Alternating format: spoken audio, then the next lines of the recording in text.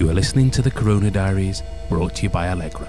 For more information, please visit allegralaboratory.net. Hi, this is Priyanka reporting from Mysore district in the state Karnataka in India for Allegra for its series Corona Diaries. This is the second day of the lockdown, of the 21-day lockdown announced in the country. The states have closed its borders, the district have shut, sealed off, and all movement barring for necessities is restricted or completely shut. I'm peering out at my window today as I report here, and the usually bustling street outside my house, which is plied on by several hawkers. The garbage collector comes in every morning. Usually there are children playing.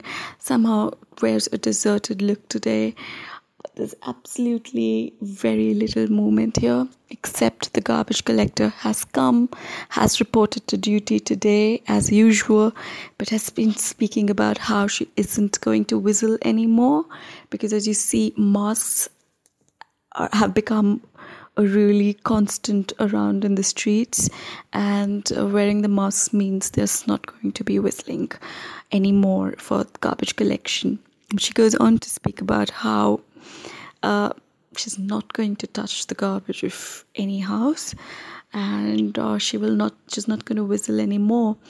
Just close to her, just next to her, there's a vegetable hawker who's in the street, and he adds to the voice and he speaks about how everybody is a human being and therefore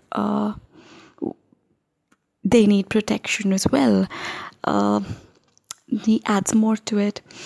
Fear seems to be everywhere, but there's also, like we see, there is voice.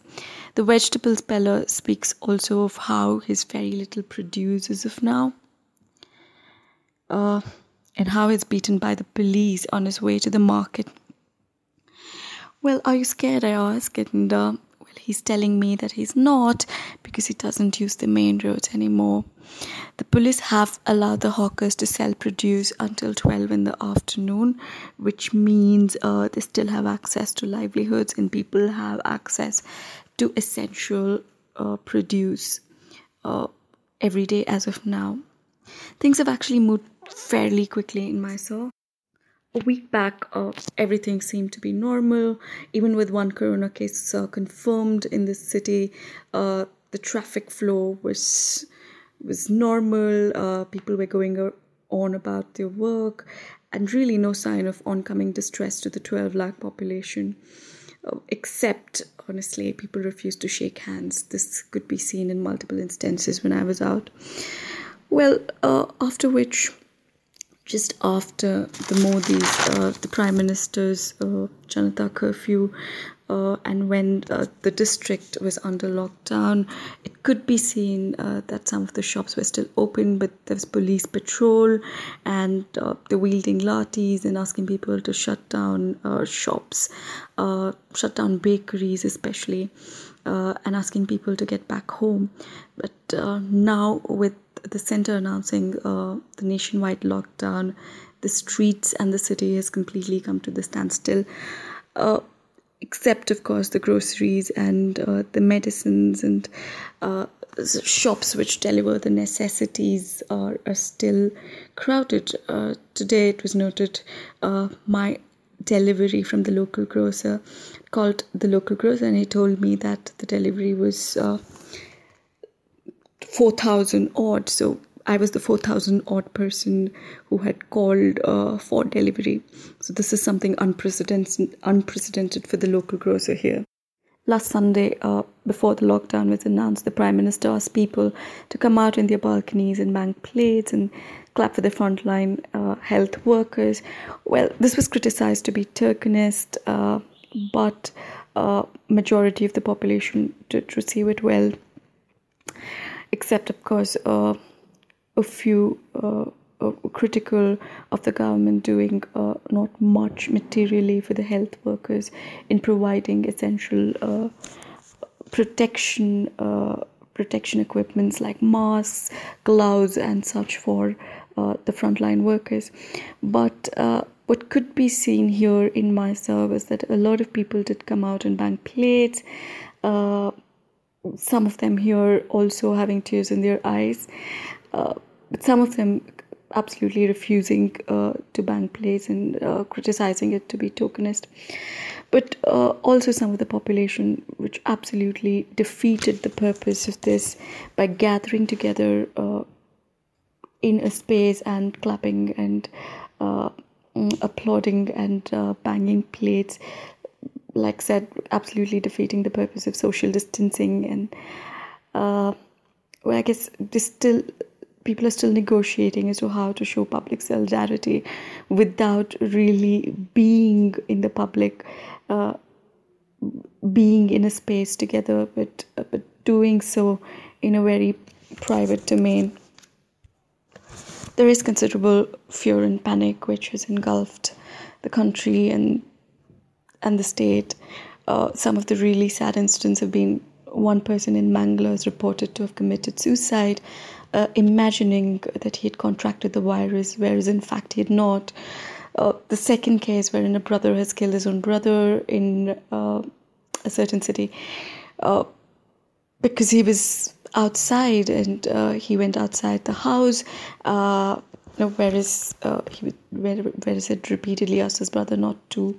And the third case wherein a person had contracted the virus but was really afraid and he committed suicide itself. But fear has also been in the terms of health, the access of health, as well as economic health, because the healthcare infrastructure in India cannot bear and overwhelm economically, because there is concern if the supply chain will work. And the second concern is also for the very complex labor landscape in India, when migrant laborers are absolute disarray, with no work to be found. They are set and borders shut. They are actually setting out on foot to reach their nearby villages or towns or cities they've come from. The many issues, many other issues, one of the main ones is also that housing is tied to employment.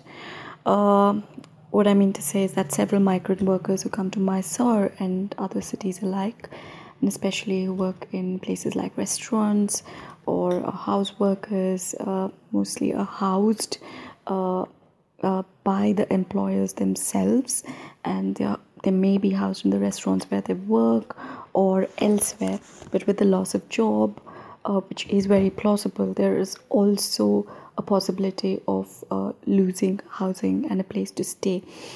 And with the border shut, they might have nowhere to go. So the Mysore government has come up with a shelter house which houses 50 beds, but of course more needs to be done on that front. For the middle class themselves, the terraces and the courtyards of the houses seems to be coming alive these days more than ever. Otherwise deserted, and people wouldn't, a lot of them wouldn't be seen in their terraces or courtyards, but a common sight now is a lot of them as families out there right now, with these terraces turning out to be public spaces of a sort, and with neighbors speaking across terraces.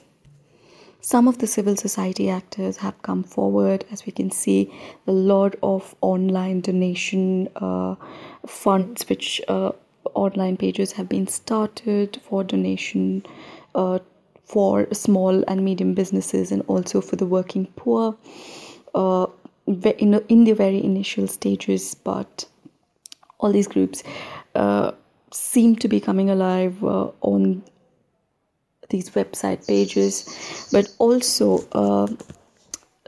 people coming together on WhatsApp groups, residential WhatsApp groups together, finding out, negotiating and finding ways to collaborate and to coordinate in the time of crisis.